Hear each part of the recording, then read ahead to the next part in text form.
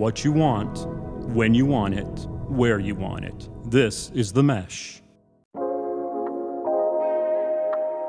So many people I talk to have so many amazing ideas for their writing and for their book, but they never get the ideas down. So how do you capture your ideas? What are the best ways to do that? Well, I'm going to unpack this in today's episode, so don't want to miss a thing. Let's get started. Hey, welcome to another episode of The Written Compass. Today, we are going to get into some practical things that you can do to help you capture your ideas. How do I get these ideas that are swirling all around in my head? How do I actually get them down in words that I can read or somebody else can read at some point? So if you recall back in episode 92, I did some fun exploring of what work and living and writing gets to look like. Go back and listen to The Art of Writing and Living in episode 92 if you missed that one. And hopefully in that episode, it really supported you in realizing that you're basically always writing. So if we're always writing, but we also need to actually get words down, I want to use today's episode to really help you get some practical steps on how to capture your continuously creative self. They're these are like the very tricks and tools and tips that our clients use to help them go from what feels like a slew of random ideas and bits and bobs of pieces of writing to actually creating a beautiful published book. So here are some things that I want to kind of dive into. So first concept that I really want to make sure is clear is that this is all about working with yourself. You could sit here and go and Google and research all the different ways to capture your writing, different techniques and tools and software and whatnot.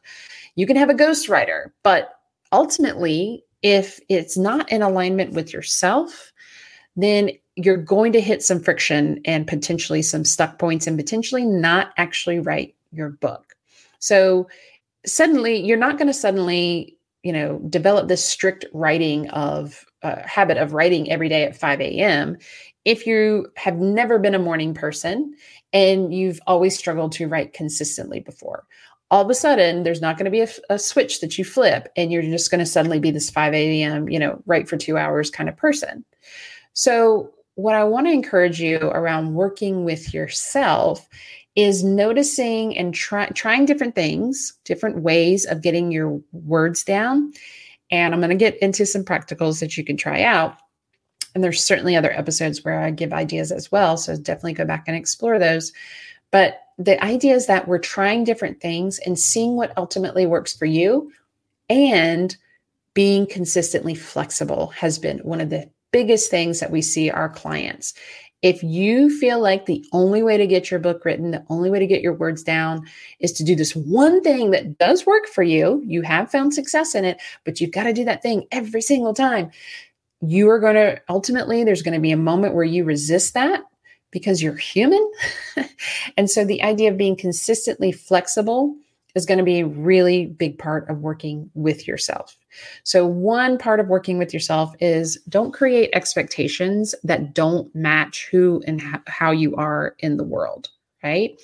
And two is to be consistently flexible. So even when you do find techniques and strategies that work for you, you still want to allow for life to happen, for ebbs and flows to happen, to take a break, all of those kinds of things. And it doesn't mean you're not doing the good work of getting your words down or working on your book. Okay.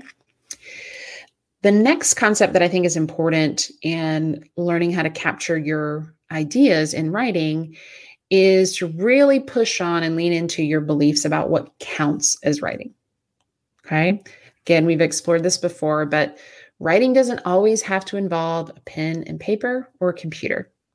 So I really want you to feel into the moments when ideas are running through you, like what is happening? Where are you? For instance, I get a lot of ideas when I am on a walk, when I am moving my body, a lot of ideas come through.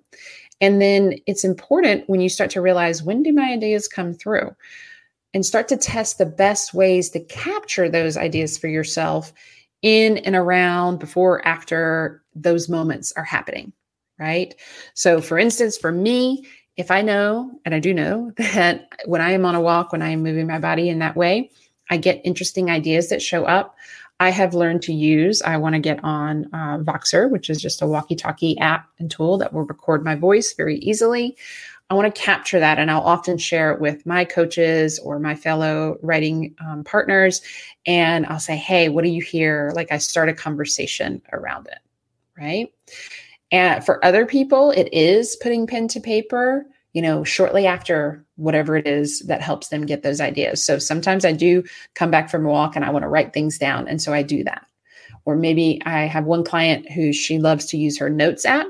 So while she's doing the thing that inspires her, it could be after a coaching call, could be after she does a workshop, she gets into that notes app and jots some things down that are showing up quickly that we can go back to and explore and expand on later. Now, once you've kind of realized you got to work with yourself, and once you've kind of leaned in on what counts as writing, now I want to share kind of some tried and true practical tools our clients use to get their thoughts down.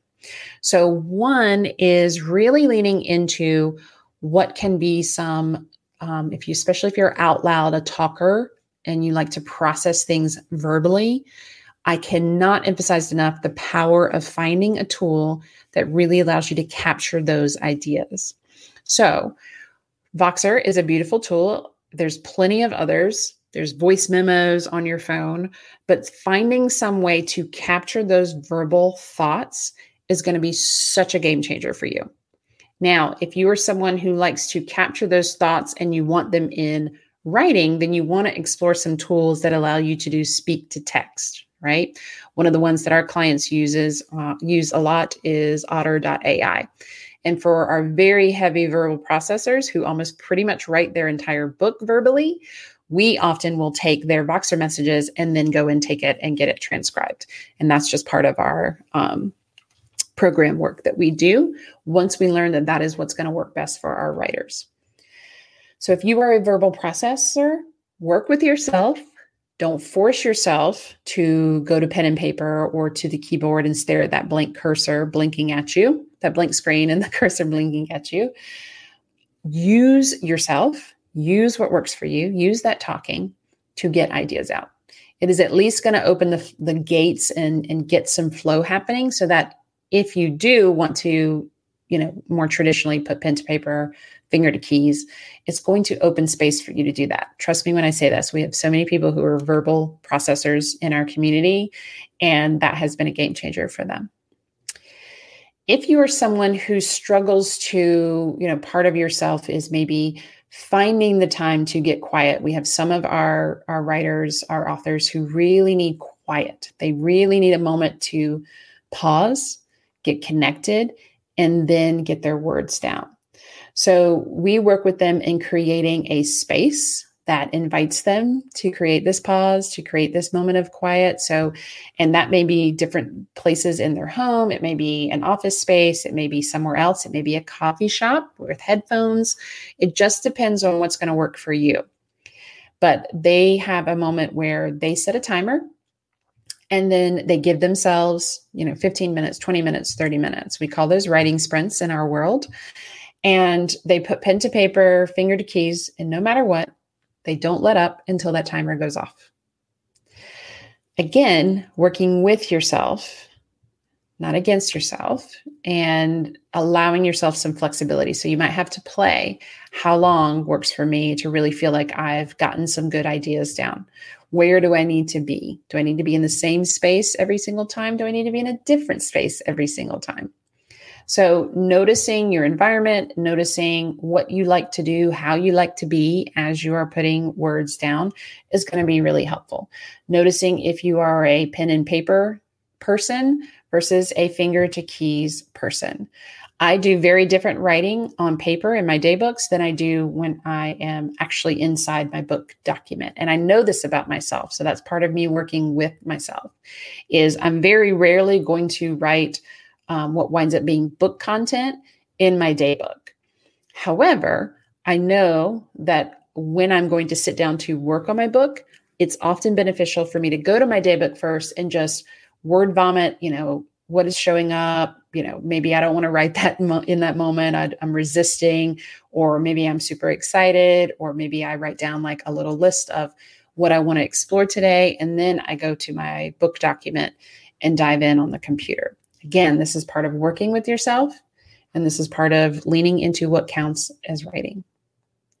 So practical tools are around finding apps that work for you, especially if you're a verbal processor, allowing some of the beautiful things that we've had around for a while around AI, or things that will transcribe or take your speech and turn it into text for you. Writing sprints are going to be really powerful. So setting a timer, and no matter what, letting words be put down during that entire time, even if it is, I don't like this, I don't know what to write, I don't know what I'm doing, that's totally fine. And then finally, other practical tools around capturing your ideas is to have a partner. So again, writing things, having someone read them, respond back to you, talking through things, having someone, share, what do you hear me saying? Having that community and that back and forth, being in dialogue and community with someone around your writing is going to be huge. And we, of course, in our embodied writing experiences, we offer community with our other authors, and then also with us as their coaches. So I'm excited to hear what shows up for you today around the best ways for you to capture your ideas. And again, these need to be catered to you, customized to you. There's no one right way to do this. And this is all about what's going to be the most supportive for you. I can't wait to hear your response to this episode, and I'll see you next time. Thank you so much for listening to this episode of The Written Compass. If you are enjoying this content, do me a favor and go and review the podcast. This allows me to share and get these messages out to the people who really need them, who we want to read their books in the future. You can also go and share your thoughts and tag me at Shana Hartman _ on Instagram. Again, this is just a way for us to get connected and share the writing love. And if you know that you are ready to write your book, that message that's been burning inside of you for a long time, then I want to talk to you. My team and I want to talk to you. Head on over to shanahartman.com and click Work with Us. From there, you'll see an application to explore and see if writing your book is your next best step.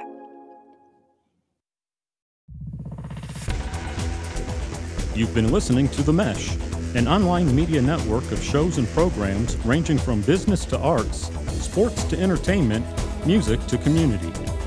All programs are available on the website as well as through iTunes and YouTube. Check us out online at themesh.tv. Discover other network shows and give us feedback on what you just heard.